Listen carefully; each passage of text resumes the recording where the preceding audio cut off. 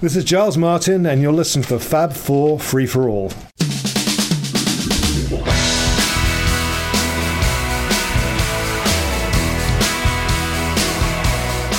Welcome to another edition of the Fab 4 Free For All. I am your moderator for this exciting episode, Mitch Axelrod, and joining me, as he always does, unfortunately, I'm just kidding. Hey. Rob Leonard, how you doing, Rob? That's me. How you doing, Mitch? I'm all right. Now, you may notice Tony's not here, but we are a foursome, and we are extremely chuffed, excited, tickled pink, as you can see by my shirt. How'd they come on our show, man? I mean, these guys are famous. They are very famous. They've sold 20 million albums. Rob, how many of you and I sold? I think 2. Okay, that's 20 million more than us. But individually, they are Graham Russell and Russell Hitchcock. Collectively, they are a legendary band, Air Supply. So welcome to the Fab 4 Free For All, guys. Thank you, guys. Great to be here. Lovely to be here, yeah. It is so lovely to be speaking with you guys. So much history.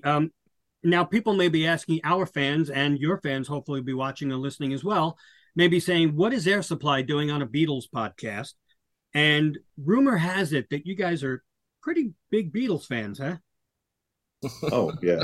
So, go ahead. Obsessed. Since a teenager. Yeah, well, let's start there, if you don't mind. Graham, you were born in 1950 in Nottingham, and Russell, you were born in 49 in Melbourne, two places where the Beatles have had, obviously, a lot of experiences, especially Melbourne. Let's start with you, Graham, because I know I've seen a couple of videos of you talking about listening to the Beatles on the BBC. Yeah, I used to listen to, they had a show called Pop Go the Beatles that I think it was on a Tuesday at 5:00. It was. So I used to dash home from school to listen to it. And this was in the early days for them. It was early 64. And they had Love Me Do was out, and Please Please Me had just come out. And I was just captivated by the sound. And I know it was in the studio and it was live in the BBC, but it was just so raw and powerful. And there was just 4 of them, And it's not that it was loud or anything. It was just complete and just that sound, that Liverpool sound that had that power to it. It was just raw and exciting. And I remember I just became captivated by it and I couldn't get enough. It was something I'd never heard before. But I was only, I was 14 years old, so I was very impressionable, but I was being impressed by the greatest band that would ever exist, so it was great. And was it easy to differentiate them from the other bands of the day, especially in 64? I did, because at that point, I just started to listen. My sisters would listen to Elvis and Paul Anka and a lot of orchestral stuff, which I liked. I loved Elvis, yeah, of course, and Little Richard. But the Beatles was something different because the songs were so great. They were their songs, and I thought, oh my, that's fantastic. And it was just a different league for me, and it was obviously meant to be. But at that point, they were such a massive part of the beginning of my career and what I was thinking, that without them at that point, I certainly wouldn't be here today. We wouldn't be having this conversation. But I was just completely obsessed, like Russell said, with them, totally. It was just ridiculous, really. But, Yeah. And Russell, how about you? Because you were in Australia at the time, and you saw them in 64, if I'm not mistaken, live. Yep. Where did you see them? Did you see them in Melbourne? Yes, a very famous venue called Festival Hall. Yeah. It was actually looked like a barn, and it wasn't meant for music, that's for sure. But my cousin bought me a ticket for my birthday. Wow. So we both, and I think it was June the 18th I went, or very close to my birthday anyway. So, but I'd a school pal of mine that I used to sit next to in high school brought in a 45 of She Loves You. And I hadn't heard them yet. and he said, "You got to listen to this. It's incredible." So that sparked me instantly. And of course, when I saw them, I couldn't hear that much, of course, but it's one of my bragging uh, points. I got to see the Beatles and you didn't. I certainly didn't. Graham's the only other person I know that saw the Beatles live. But just the whole thing about them. I mean, the way they dressed. Obviously, I'm going through the stuff everybody says. The haircuts, the way they spoke. Just they affected pop culture and culture from the minute they became famous. And I've been, when I was in at home, I had my bedroom wall covered in Beatles posters and photos, and I subscribed to their Beatles monthly magazine. I mean, anything that had Beatles on it, I wanted. Wow. You were in Melbourne, and when they came over, Ringo wasn't with them originally. Now Right. they did 2 shows with Jimmy Nicol. I can imagine a lot of people in Australia saying, "I saw the Beatles," and then when you say, "When did you see them?" Well, you saw 3/4 of them. But was Jimmy Nichols playing with them covered big when they came over to you guys to Australia? Of course. Yeah, of course. I mean, I was lucky enough. I was at the first show that Ringo played when he recovered from being sick. So I saw him. So that would be June 15th. Okay, then that was my birthday then. Yay. Yeah. Wow. Nice gift. But he was there, and I mean, it was just bedlam. The cliched passing bodies over heads and wet seats when the girls left, and all. I mean, it was just insanity. Yeah. And they had you might have going to be to mention this, but they had a civic reception at the town hall. Yeah, and where they came up the balcony and they waved for like 2 or 3 minutes. And I think the population of Melbourne at the time was probably 1.5 million or something. And there were 300,000 people. That's amazing. Outside the town hall. So, that's just an indication of their strength and their popularity. And I guess we're all kind of in the same boat. You tell people these days about the effect that they had on everybody. They go, yeah, but it wasn't like Michael Jackson. It wasn't like this. And, you tell them it wasn't like anything that's been seen since even. So, why do you think Australia, I mean, out of all the countries, really, they really came out to see the Beatles, as you just mentioned, seeing them outside and waving and stuff. But Australia, the numbers were so big. I think you guys were there, so give us a background on it. Well, it was, the bottom line is Australia is so far from anywhere, and their popularity was so great. And I think, people maybe thought, I've got to go see them because they'll never come back again. They might have one and done in their career. And, it's just so far to get there for any act. Yeah. And I think that's part of the reason. But, everybody was obsessed with them. They stayed at the Southern Cross Hotel, and after they left, they were selling 1-inch square sheets, pieces of the sheets they slept on. I mean, it was just mind-boggling, And they never did come back. No. Well, I mean, I'm not saying obviously, but I also heard that the guy that took them there was a guy named Ken Brodziak. He was a promoter, and he did a deal. This is urban legend that he paid like $2,000 for 8 shows. Wow. And when they got there, Brian Epstein, being the gentleman that he was and a bit naive, he said to Ken, we're the biggest band in the world now. You can't pay $2,000 for them because that's way too little. And Ken Brodziak said, no, I signed a contract with you before they were famous. And I'm going to honor that contract. So that was a cool thing for him to do. Yeah. Graham, where did you see the Beatles in '64?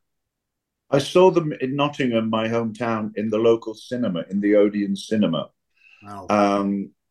And they were on a bill that they played a lot. In those days, there were a lot of Liverpool artists. There was I believe Jerry and the Pacemakers, Billy J. Kramer, Cilla Black on the bill. There was like 5 or 6 artists, and I wanted to see the Beatles, and to get a ticket, you had to write in and put your name in a lottery. And a school friend of mine managed to get 2 tickets in the lottery and said, I want to take you. So I went. But there were all those other Liverpool artists, and seeing them was like, I'd never experienced anything like it. A cinema, maybe there's 400 people there. And it was just so loud and fans screaming. But it just added to the euphoria. I think they played for 20 minutes. And when they came on, it was just crazy. And I'm sure they couldn't hear anything. They were playing through those little Vox AC30s. So they wouldn't have heard anything. I don't think there was even PAs in those days. Maybe it was a Vox PA with 2 columns on either side. But we've said this so many times, it just changed everything. And of course, it changed the whole world, the way music is listened to. It was just different. It's hard to describe how it was, especially to someone that didn't live through it or experience it. It's like Russell just said, people talk about Michael Jackson and even Elvis and a few other great artists, but the Beatles was different. There was something else going on, and it's really hard to describe. But I'm so fortunate to have lived through that and to have my formative years with the Beatles, because that was everything to me. I learned how to write songs from their songs, and I learned how to play guitar, and I played drums, and it was just a learning curve. I went to the Beatles school of music, that's where I learned everything, and still do. You put a Beatles album on now, it doesn't matter which one, anyone, and it's just incredible. There are no, in my opinion, there are no bad Beatles songs. Even the weird ones, like Why Don't We Do It in the Road or something. it's still a great song, It is. It's fun. People sit there, they'll tell you Mr. Moonlight, the cover that they did, but you know what? It's still the Beatles. And I always found that I know this might sound sacrilegious, but I always found that the Beatles doing cover songs, they covered them better than the originals. I always thought. I did too. Yeah. Agreed. I just watched that Little Richard documentary on a plane recently, and there's all those great songs that Little Richard wrote, and then McCartney sang a lot of those. But you're right, and that's how they came up with "I'm Down" later. They wanted to write their own versions of songs, which "I'm Down," which is fabulous. But Long Tall Sally, and all those great songs. And you probably saw that Little Richard still, until he died, said that he taught Paul how to do the woo. Yeah. Well, I think that's part of the joke, but it is. Yeah. So how did you end up in Australia to meet with Russell? I'm sorry, what was that again? How did you end up in Australia to meet with Russell in the chorus of Jesus Christ Superstar? I emigrated when I was 17. My parents were already there. My sister was already there. And nothing was going on for me musically. I'd been in a band that was going nowhere, and they were all playing cover songs, which I didn't want to do. And so I emigrated. And when I got there, I started to look for musicians to play with. And I did. But it wasn't until I got in Superstar that I managed to get a part that I thought, oh, great. That was the first time I really was getting a regular paycheck to be in a musical, and for me, that was a big deal. But when I met Russell, I think I met Russell on the first day, and we were doing a dance. We were learning how to do a dance routine, and I sprained my ankle, right? I think it was the first day, wasn't it? Yes, it was. But let me interrupt just for a minute. Graham's 6'4", so when he fell, it was like a giant redwood just going. Right. Continue, mate. Yeah, and I thought, I'm out of the show. I twisted my ankle really badly. The first day, I thought, oh God, I'm out. They're going to get rid of me. Why would they want someone with a twisted ankle. But you know what? That wasn't the case. Russell helped me get over to two washing machines and dunked my foot in the hot water, then the cold, and they strapped my foot up. And within a couple of days, I was back learning the dance routines, still hobbling around. But I was so surprised that they didn't fire me. And I thought, wow, this is it. So we were in, and of course, Russell and I became really good friends. And by chance, Russell sat next to me in the men's chorus room where all the guys were. And he sat next to me. So we started to sing together. And it just sounded really good from the very beginning. And people used to stop by our dressing room and listen to us when we were singing. And sometimes it would be one of my songs or a Beatles song, you know.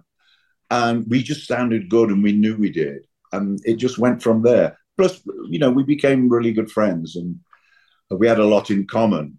And we both wanted to do something after the show. So we knew we had 18 months or so to get something together, because we wanted to work together afterwards, and we wanted to earn some money. I don't think either of us wanted to go back to what we were doing before, you know, having a regular day job that was uncertain, you know. What roles in Jesus Christ Superstar did you get? We were initially both in the chorus. So we were apostles, lepers, merchants. Yeah. You know, we filled up the crowd scenes. But as the show progressed, we both got to understudy I understudied Jesus and Judas and Simon and Annas. Yeah. And Graham understudied Peter. And I think I got to play Peter maybe 3 or 4 times, but it was really too high for me, you know. But I kind of tried to stretch it because I wanted to sing Peter, because he had his own song, you know, with Mary. But I got that. But Russell understudied every male role except for Caiaphas, and played them all several times. So they really made use of his great tenor voice. You know, he was in everything, and just amazing, you know. Now, you guys had once said, I'm not sure which one of you said it, but you guys will set me straight. You said the Beatles are your only go-to group ever. That's a strong statement. Well, it's true for me. Yeah. But why? Well, the stuff that we just mentioned. I mean, I've never put on a Beatles record. Sorry about the reference to records, folks. That's okay. We have plenty. Any of their songs without taking myself back to the moment. And I've gained a much better appreciation. I mean, I always thought Ringo was great. Yeah. But I was still in half of that school that says, well, if it wasn't for them, he wouldn't be this. And, yeah. You know, and then I've listened to a bunch of their stuff in the last 5 years, and he was a phenomenal drummer. Oh, and the only drummer that was right for them. So, yeah. And I don't listen to any contemporary music at all. I just it doesn't do anything for me, and right. I feel like an old fuddy-duddy, but I just don't care for it. But I can put myself in a great mood by listening to Beatles records. I can put myself, if I'm feeling melancholy or a little depressed, you know, I'll play those kind of songs in my life and stuff like that. There's a song for every occasion for my mood and my psyche, and I just, you know, I love them to death. I just I was home in Sydney when John Lennon was killed, and of course I didn't know. And one of the DJs from a local station called me and said, you know, what do you think? And I said, well, how about what? And he said, you know, John Lennon's been killed. And I couldn't handle it. I said, I can't talk. You know, the effect of those things on me were far greater than anything. Any politician that was unfortunately, lost their lives too early. At that point, there was no comparison. You know.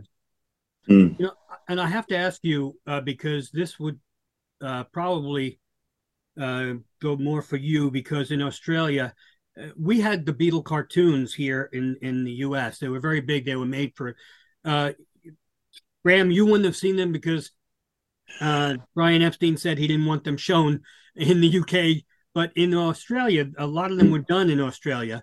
Did you guys? Did you get to see it? Russell, the Beatle cartoons when you're a kid. Yeah, I did.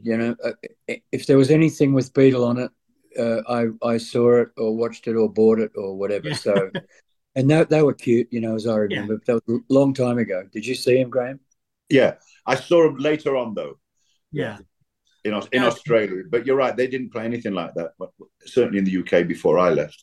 But I think I think that was the beginning of, so many things like a cartoon. Then the Monkees came out later, and they had a similar thing. It was the beginning.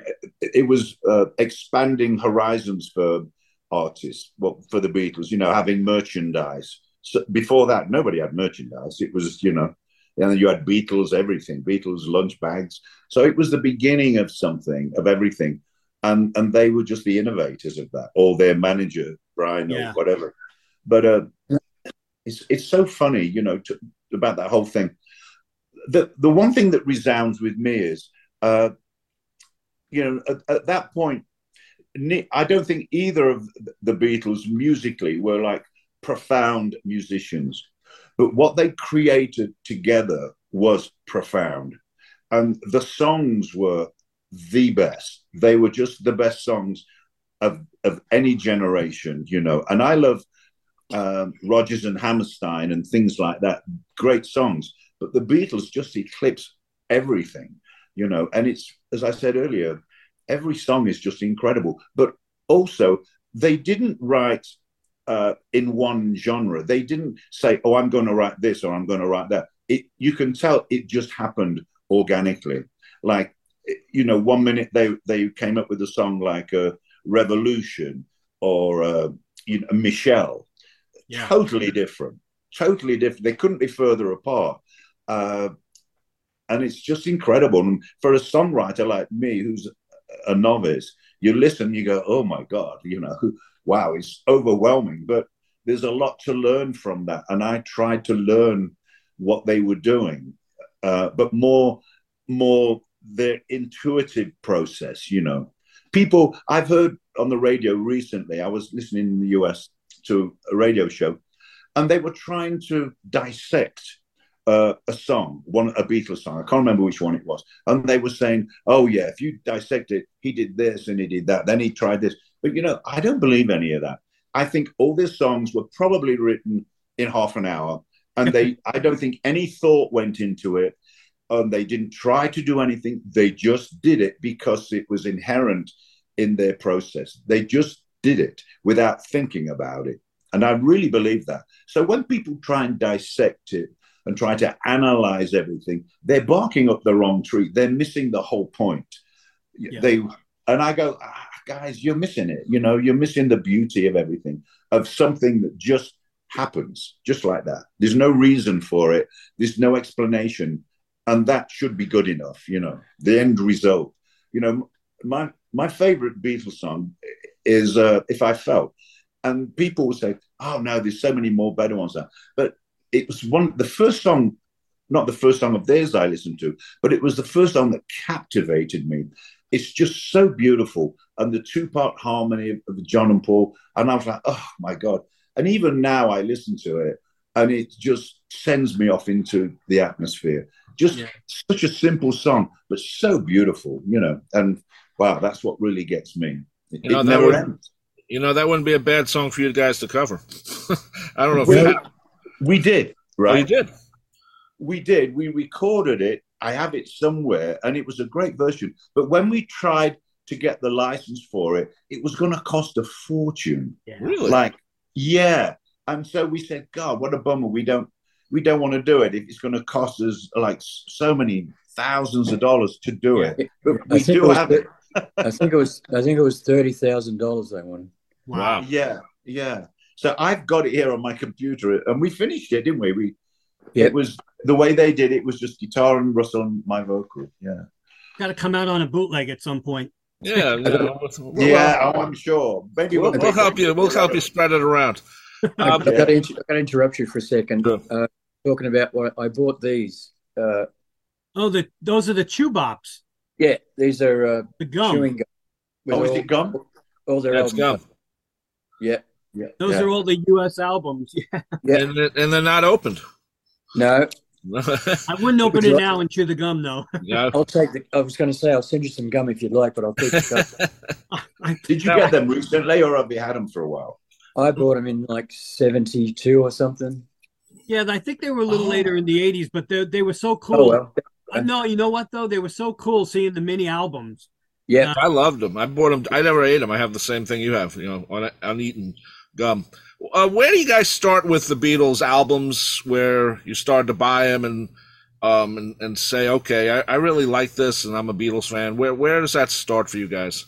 Well, as I said, the guy I went to school with, he gave me I think it was "She Loves You," one of those, and I was instantly captured, and as I said, from that moment on, anything that had Beatles on it or sounds recordings, I wanted them, and I was I drove my parents and my sister crazy because they were, and as Graham said about his music kind of passed before them. My dad was a singer with a big band in Melbourne, and we listened to Frank Sinatra and Tony Bennett, and there was a very famous lady, Julie London. Julie London, of course. Those, and I loved great singers, and of course, my parents were cool actually, but my mother was one of 8 kids, and my aunts and uncles kept on telling me what a load of trash they were, and their hair was too long, and of course we all ignored that because they were the greatest thing since sliced bread when they released records or did anything. I mean, I sat up for the All You Need Is Love thing. I think it was at 4:00 in the morning in Australia, that world, broadcast. I mean, anything. I just wanted anything that was Beatles. Of course, then my hair was starting to get curly, and I wanted that Beatles thing, but I couldn't do that. Did you have a Beatles cut, dude? I tried to, but my hair wouldn't go there either. I mean, I always had a crew cut when I was at school and young, but plus I didn't have the money to buy Beatle boots or to buy the Beatle jacket or anything. But I saved up and did odd jobs to buy "Please Please Me," the first album, and after that I bought "With the Beatles." In England, it was called "With the Beatles." Yeah. Which had "All My Loving" on and all those great songs. And it's like, oh, wow, amazing. I mean, it's hard to think about it. But, once again, I feel so privileged to have grown up with that. Had I not grown up with that, well, as I said, we wouldn't be having this conversation. But it's just amazing, Air Supply was no slouch either, though, because at one point you tied the Beatles record of having 7 straight top 5 singles. That must have been kind of cool. It was cool, although I think the Beatles had them all at the same time. But it doesn't matter. To be in the same sentence as the Beatles is a great thrill for us. I mean, we're not anywhere near anything that they've achieved, but I would say that's not true. I mean, you're in a different genre, the 80s versus the 60s. So, not that I have to blow smoke up your asses because you guys you probably have enough gold and platinum on the wall that this already, but, come on. I mean, I listened to the greatest hits again this morning, and you can't, every single word of every single song. So, for many people, Air Supply is the same as the Beatles, Well, that's a great thing to say. I don't know if I agree with you, but I think we've left our mark on music history, certainly. Sure. And when we're gone, I think some of the songs will all be around. But if you think about the Beatles, I mean, it's 60 years ago, and you hear a song today, and it's like as fresh as it ever was. But by the same token, when I put on some of our Lost in Love, All Out of Love, Making Love Out of Nothing at All, I mean, they're great records, and I'm always a big fan of that. And I always say, these are great records. and they'll go through time as great records. So I'm very, very flattered and honored that people agree with that, and I certainly do. Yeah. As guys who actually went through the Beatle time in real time, meaning that you had to wait 7 months for a record or 8 months. Let's start off. I want to start off with Revolver and move on, because starting with Revolver, things are a little different than She Loves You or Please Please Me. I was wondering what both of you thought of the albums from Revolver on, because there is sort of a line in the sand on what they were doing. There's still pop music, but it sounds different. There's speed vocals, there's backward tapes. I'd like to know how you guys, as fans and listeners in real time, because when I came along as a Beatle fan, it was in the 70s, so you buy all the records at once and then you listen to them. It's not the same. So I'd like to get your impression of starting from Revolver on. Well, I on first hearing, I was blown away because, as you said, it was totally different from anything before. And, of course, reading stuff that you read about now, about the recording process and techniques used or whatever, that was very innovative and experimental. It just was, I really couldn't comprehend some of the sounds on that at all. And and I'm not a songwriter or a record man or anything, but I was always fascinated with how did they get that sound. And, it's just something that no one had ever heard before. Revolver sounded different. Sonically, it sounded different. I don't know how to describe it, but you're right. It was so far away from the She Loves You, Please Please Me sound. It was totally different. Songs like Here, There, and Everywhere, which just blew me away. And a key change. They go to the bridge and they change the key. It's like, oh, wow, it's just beautiful. But it sounded different. And I think each album was different. And so kudos to Brian Epstein, because he obviously engineered all that and was the guy behind it. But I think at that time, the Beatles had so much success and they wanted to do something different. And they felt they could experiment and begin experimenting with slowing tapes down. And you got to remember too, I think at that point, they were still recording on 4-track machines. They were. Revolver may have been an 8-track, but no, it was a 4-track. So was Pepper. Pepper was 4-track too. Yeah. The later albums were on a 4-track too. Yeah. So that's incredible. When people think about that now, when people are making albums now, us included, you use about 80 tracks, and they had 4, and they did everything live, and it's like, oh my God, how did they do it?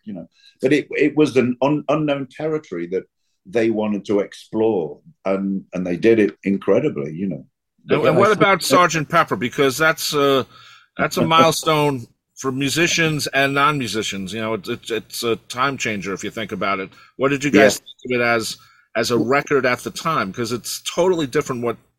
Even more different than Revolver. I remember finding out it was going to be available in stores, and I think I was maybe first or second in line, which went around the block several times. And I obviously I was very young, so I had to walk to the store and ran home. And my sister had the only record player in the house, and it was a stereo record player, a box with the speakers facing on the sides. Right. And as soon as the thing started with the overture and here we go again, concept album, first have lyrics on it, you name it. Sounds once again were phenomenal. Mr. Kite, unbelievable sounds, and George's influence again with his Indian stuff. Things that people had never heard before, and I couldn't get enough of that, certainly. Yeah, the songs, especially on Sgt. Pepper, they just kept getting better and better. And I would say to myself, there can't be any better songs than on this record. But of course, the albums after that were even better. It's like, God, where does it end? But Sgt. Pepper's was, you can't listen to that album without listening to the whole thing. I put it on and you go, okay, that's the beginning, the Sergeant Pepper, then you want to listen to everything, with a little help from my friends, and oh my God, it just never ends. Well, that's it just the goes problem on with and on. that's the big problem. And I want to ask you a different question, but you brought up something very interesting, because now there's no such things as records anymore. As Russell, you apologize for records, but quite frankly, people don't have the same experience. You go on Spotify, you can pick and choose, but instead of having to listen to 6 songs and pick your butt up and turn the record over and then listen to the other part, it's a different experience for kids nowadays. It is. It's totally a different experience that they missed out on, Yeah. But I'm sure there are other things that they enjoy just as much as we did with the albums. But you're right. It's holding something in your hands and listening to the album and looking at the cover and the concept and the liner notes while you're listening to those songs. That was everything. And, you would play the album, turn it over, and you would keep playing it for hours until at the end of that particular session, you would know every song backwards. You know all the lyrics, what's going on, and it just became your favorite album. But you're right, with Spotify now, it's, you can listen to anything, but everybody predominantly listens to a song, or I'm going to download that song or listen to that song. But it's such a different experience. I don't have Spotify. I don't get on Spotify at all. I'm not into that vibe, But that's because we're a lot older than most people. But it's a different time, different industry now, And I'm sure in the next 5-10 years it'll change again. But because of that, we decided about 10 months ago that we were going to make another album, which may be our last, who knows.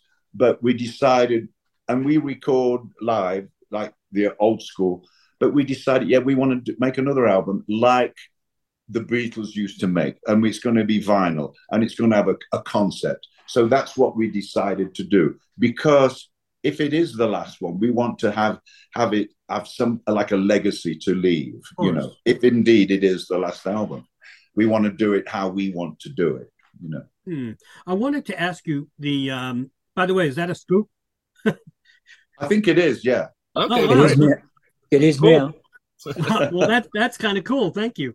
I wanted to ask you, the Air Supply's heyday was smack in the middle of the Beatles solo period, all 4 of them. Did you still follow them, or were you just too busy with your own careers? And because now they were not only, your idols, so to speak, but now they are your competition for airplay. Well, I don't think I considered us competition to them, certainly at all. Well, solo-wise. And I must admit, though, I didn't. I was really, and this is no exaggeration, I was heartbroken when they broke up. Yeah. As I'm sure a lot of people were. So I didn't pay that much attention. And also, we were, as you said, in the middle of it. In fact, we used to be on a bus then for, 10 months a year. And we would do the show and get on the bus to travel overnight to somewhere. And after the first couple of, first 2 or 3 hits we had, this is from my perspective, we had a guy on the bus that used to, get stuff for us and, coffee or glass of wine or whatever. And he'd rush to the front lounge and go, wow, Even the Nights Are Better is number 8 on the, Billboard charts. Yeah. And I used to go, that's great. Can you get me a beer? We didn't, I didn't, we didn't really have time to stop and appreciate what we were doing. Right. Then because we were wrapped up in, that touring schedule then was unbelievably difficult physically. So I pretty much didn't really listen to a lot of outside things, snippets. I loved All Things Must Pass, I must admit. And of course, Paul's early stuff was great, but I didn't really have the attachment because there weren't 4 of them together, they'd gone off into the universe on their own, But you still must have, been aware of what they were doing. Oh, absolutely. Absolutely. Yeah. Yeah. The whole thing, John and Yoko's journey to get married in Gibraltar and couldn't get this and couldn't get into that. And I used to, anytime I saw that mentioned or somebody said, by the way, did you read, this? Now, of course, with the internet being what it is, it's in your face every day, no matter what they do. That's true. That's true. Yeah. I used to certainly follow them because you had to, but not as intently as the Beatles, of course. But what was amazing was even, when John Lennon did his first solo albums and Paul did them too, the songs were still amazing, even though they were on their own and they were calling each other names, the legend has it. But songs like Baby I'm Amazed, and then you've got John's Imagine, and wow, so they were doing it. So I think we were lucky as human beings when they were together, writing together, which I don't think they wrote that much together. It was always individual, but together. I think we were very fortunate to have those years when they did, because for me, everything's all about the song and the songs, and there just weren't any better songs. And I must say, I don't think there is today either. I love songs, but I don't hear a lot of songs today that I go, and people say, oh, you should listen to this, or have you heard this? And I'll go listen. I go, I'm not moved like I used to be with the Beatles individually or together. When you write, John said one thing about there's only so many notes you can use. He said this, I believe, in '75. He was talking about when he got sued for Come Together. When you write, do you sometimes nick things and it's nicked so well we don't know it, but you do of Beatles stuff? Because I can see that. I mean, it's understandable. Yeah, I'm heavily influenced by the Beatles. I mean, I really am in all my writing. And sometimes, and even on this new album, in the studio, I'll say, is this two Beatles? Because, I'm not doing things that they did. I'm doing it in my way. In fact, there's a new song that we're going to do in September, and it's very Beatles, And our producer Brian, I say, is this too much? And he go, well, no, not at all. People don't hear that, But I'm so influenced by them. Sometimes I'm a bit careful because there are only 8 notes, and the Beatles have a certain way of writing their songs, and I'm kind of familiar with it. And I don't use those same things, but I use my version of it simply because that's how people write songs, And what I love about those two in particular is they have no musical background or no musical knowledge, and I love that, and that's why everything they do, it comes from a different place that I haven't experienced with any other artist since then. And what about you guys' harmonies? You guys have a unique harmony sound. I'm sure it's not just the Beatles. I'm sure Everly Brothers might be in there or some other acts. Yeah. But harmony on a song, it does make it a lot better when it works right. Can you describe a song or two of yours that worked harmony-wise that maybe is Beatlesque a little bit at the same time? Probably Lost in Love, certainly, there's a little bit of If I Fell There on Lost in Love, and it's a simple 2-part harmony that we never planned who's going to sing what or what part. We've never done that. We just sing it. And, if I bring a new song, Russell will listen and he'll go, oh, yeah. And he'll start singing something with it if I'm singing the demo. And we just go from there. So it's totally organic, We never plan anything. But you're right.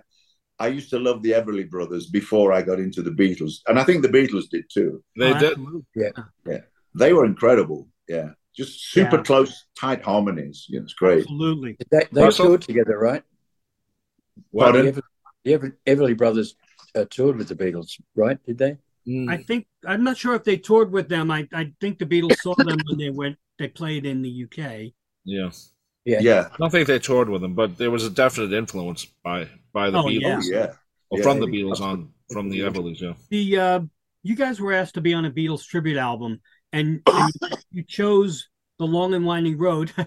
Incidentally, one of Rob's favorite songs. I kid, because it's not really. I love that song, but why did you guys choose that one out of everything to do on the tribute album? Well, that came about with a friend of ours, Billy Sherwood. he's been around a long, long time. In fact, his brother Michael played with us for quite some years until he sadly passed. And I know that Billy said he was doing a Beatles tribute and he wanted us to participate, and he actually chose the song. Okay. It was as simple as that. And I mean, who's going to say, sorry, Billy, I don't like that song? Right. Exactly. It was a number one hit in the States. And as much as, Mitch jokes that I don't like the song, I don't. But I also don't like what Phil Spector did to it a lot more than the actual song, because I like Paul's version when he did it live with Wings. I like the version that doesn't have all the Phil Spector strings on it.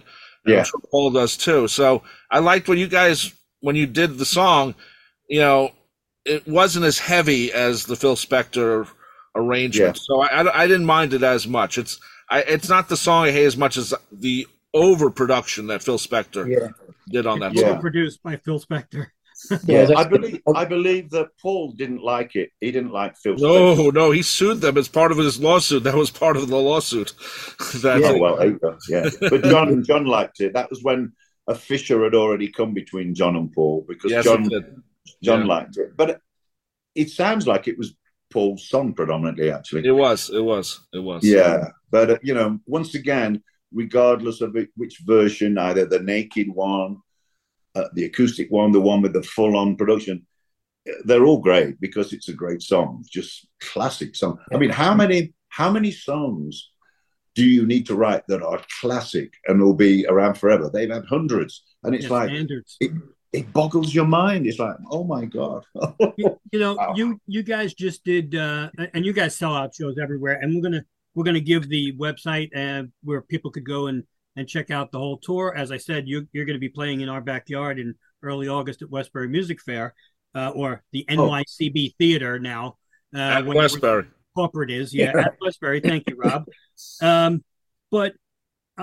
So we'll get into that in a second. And we're running out of time, but I just wanted to, you guys just played Mexico, and two things in your encore. You play a Badfinger song, which most people equate with Harry Nilsson, Without You, which you guys did on your album, The Earth Is. I want to ask you about Without You, and then you ended, you hadn't done it the whole tour, but you did it in Mexico. You ended with All You Need Is Love. Yeah. Well, we do. Yeah, we do that every night. Oh, you do? Yeah, that's the play out music for the end of the show. Okay. So I want to ask you about Without You. First of all, do you have to wear a special truss in order to sing that note at the end? Because when I've tried to sing it, I have to have someone backstage kick me in certain areas so I can reach those notes. But well, my private parts are still intact. Thank you. I remember Harry Maslin produced that, right? G? He did, yeah. And he called me and he said, "How would you feel about recording without you?" And I said, "What do you mean recording without me?" Right. Yeah. No, idiot, without you.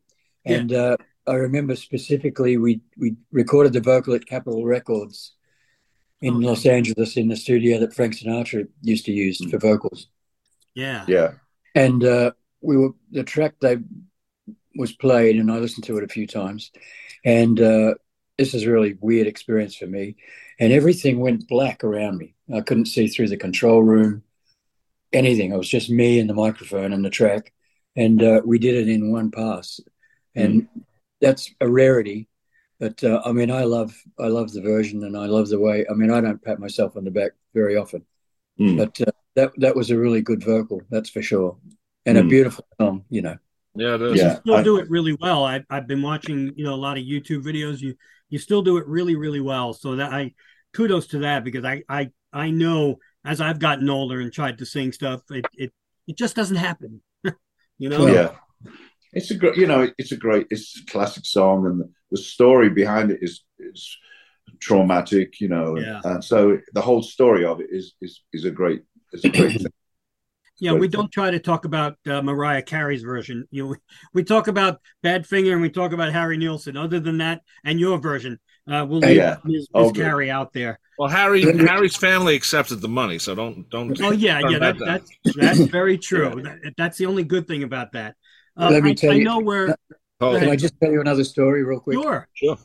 We were in London and we were recording an album there, and the producer, what was his name? Do you remember, Graham?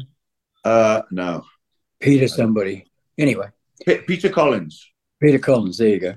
And it was, I don't know, 2 o'clock in the morning, and I had a flat just very close to Harrods, for those of you who know London. Yeah. And he called me at 2 in the morning and he said, "You've got to listen to this song." So I went over to his place and he played a Jennifer Rush version of The Power of Love. Wow. I was blown away, and I called Graham and I said, "We have to do this song. It's going to be one of the biggest things we ever had." So we recorded the song and it sounded awesome. It sounds awesome. And Aristid thought it was too long and they cut some of it out, and it was just so tragic. And it was released the same time as Huey Lewis's Power of Love. So the titles were in competition with each other. And of course, it didn't do anything. And then I don't know how many years later, Celine Dion released her version, exactly the same as ours. Instrumentation, arrangements, everything. And bless her heart, she had a worldwide hit with it. And I was so pissed. I still am, that, our version shoulda, woulda, coulda, but it was an awesome song with a great arrangement, Yeah. The version, the Jennifer Ruff version, because there were four people that wrote the song. She was one of them, and they'd only done a demo, so we listened to the demo, and they promised they wouldn't release it or record it, and that's why we said, okay, we'll do it. But they released that demo, and it became the biggest song in England ever. I'm sure since then it's been big. There are other ones, but once they released it, then everybody else released a version. We said no, and we didn't play it for 20 years. We haven't played it now for another 10 years, so maybe 30 years we haven't played it. Well, I want to thank you guys, but I want to ask you one last question. Have you had any experiences with the Beatles themselves individually? I know, Graham, you're a huge Paul fan, and I want to get into that, but any experiences meeting the Beatles at all? I met Ringo when we were rehearsing at SIR. This was around the time of the LA riots. I'm not sure when that was, in the 90s or something. 92. 92. And Ringo was rehearsing his all-star band with Joe Walsh and a few other people. Yeah. And the manager of SIR in LA came to me because he knew we were Beatles fans. And he said, Ringo's going to be here in a bit. And I said, "Oh, really?" And he says, "Yeah, I'll hook you up." So Ringo came and he knocked on our rehearsal door. I don't know if you were there, mate. I don't know why you were there. I wasn't. Yeah. And he came on, and I hate you for that too. Right? Yeah. And he said, Ringo said, "Are you Graham?" And I said, "Yeah." He said, "Hello, Graham." And and Joe Walsh was with him, so I met Joe Walsh too. But I should have got a picture, but I was shaking, and I was like, "Oh, Jesus Christ, this is Ringo Starr." And so that was the only experience I've had meeting Ringo, but it was incredible. But you're right, I'm a big Paul fan because he's the greatest songwriter that ever was. So, but we've always wanted to meet Paul, but I don't know if it's going to happen. We'll see. Well, you know what? If hopefully, I'm going to pat myself and ourselves on the back and say we are pretty huge worldwide. So hopefully we will be able to. Well, Paul's now getting into the podcasting field, so maybe he'll listen to the show on how to do one. Yeah. I wonder if someone like Paul listens to all the Beatles things going on. I wonder if he does. Probably not, because I think, quite frankly, he's as Ringo said the other day, talking about the new Beatles song, so to speak, that was just announced coming out. Ringo said, after 30 years of not working on it, when they did the anthology, they said, how come, you guys are doing it now? And Ringo said, because Paul was probably having a slow day. So he never stopped. Yeah.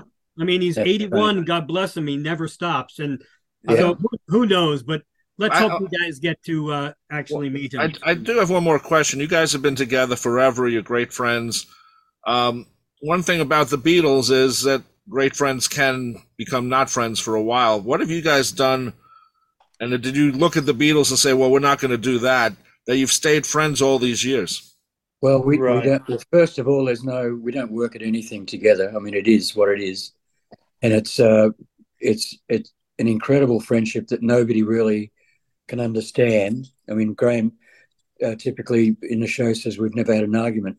Sometimes there's silence, sometimes people laugh, sometimes people go, "Oh yeah," but that's the truth. I mean, we've always had very defined roles within Air Supply. I can't write songs. I couldn't write one to save my life. And Graham really doesn't want to be, the front guy. And, on every level, in fact, Graham said there were a lot of coincidences the day we met. There are so many that it's, really silly. Our backgrounds, both working class from England and Australia. So we understood that upbringing. Of course, the obsession was the Beatles. We had the same taste in movies and food, and our birthdays are 4 days apart, 3 days apart. Everything that could be the universe could align for us happened, and we don't question it. I mean, it's just it is what it is, and it's very spooky, but it is. No, that's important because you said it. You don't write songs, but that Graham does. That's an important thing because there's a competition there about what songs get on the A side or the B side or on the record itself. There's also more money made from songwriting. But at the same time, if Graham doesn't want to be the front guy and you're great at it, then it works very well. I mean, that's an important thing, and a lot of bands don't have that. They don't realize it in the beginning, and then it spreads apart. Well, I think people in bands, that there's ego and there's competition between certain members in general, and I think a lot of people think they're a lot better, they're a lot greater than they actually are. But with us, it's the combination. I love writing songs, and Russell doesn't write songs, and that's okay, because I love writing songs more than anything else, and I consider it my job. If we're making a record, it's my job to come up with the songs and to create that thing for us to move forward, But at the same time, Russell is the lead singer. He's the focal point in the band, and I love that because I don't want to be that. In fact, when I don't really care about being introduced during the show, but we do that now for the first time in decades, and it's okay. I just like to be the guy that nobody knows about, Wait, how does a 6'4" redwood tree not get noticed on the stage? On the point of ego, I mean, can you imagine when the Beatles became famous, 4 guys that were as individually talented as they were, and that must have been something else to be around too, because obviously, I mean, we have an ego to get on stage. You have to. Yeah. And I can't imagine some of that, some of the stuff. And I'm, on hindsight, just having this discussion, I'm quite surprised there wasn't more conflict that we heard about anyway with the Beatles. Well, and you kept mentioning Brian Epstein. Until he dies, he's sort of he keeps a lot of things together for the 4 of them. They trusted him outright, and they didn't worry about a lot of things until he passed. So that's Yeah. So where can people find out all about the tour? Because you guys are always on tour. Don't you guys do like 180 dates a year? We do 130. That's enough. Who's counting? So where can people find the website and so they can see you on, get the tickets, see where they're playing next, where you guys are playing? It's airsupplymusic.com is our site. And of course, we're all over Facebook. Air Supply Music, isn't it? Yep. Yeah. Airsupplymusic.com. And you guys are going to be touring pretty much the rest of the year, right? Well, pretty much the rest of our lives, really. The rest of your lives. Yeah. Well, let's hope it's a long time coming. One more thing, Graham. We're looking at Russell right now, and he's tatted out on his entire body. Do you have any tattoos? I don't. Just Russell. I'm not a tattoo person. I don't know why. I'm just, that's one of the differences that Russell and I have. Russell likes all that, and that's great. I think that's his nature. Russell's got some great tattoos, man. I mean, hey. I didn't expect it, to be honest with you. So opposites attract. That's well, guys. This has been an incredible blast. We really appreciate you being on. We wish you incredible success with the tour and continued success. And please, when the album does come out, we'd love to have you on again. And I would love that. Yeah, and hopefully we'll see you in I'm going to still say Westbury. I don't care. Hopefully we'll see you there. And again, we really appreciate it. So for this episode, exciting and really, really exciting episode, I have been your moderator, Mitch Axelrod, and joining me has been my friend Rob Leonard. Thank you. And have a blast listening to this, people. Thank you so much, Graham and Russell. We really appreciate it. Thank you, guys. Thank you so much. It's a pleasure talking with you, and thank you, especially talking about the Beatles. It's fantastic. Yeah. Thank you so much. Fab 4 Free For All was edited and produced by Tony Triguardo at Word of Mouth Studios in Westbury, New York. The opening and closing theme is My Dolly by the band The Badge, featuring longtime listener Jeff Slate, available on its debut album Digital Retro and recent Best Of compilation, as well as from the Fab 4 Free For All website. Thanks for listening to Fab 4 Free For All.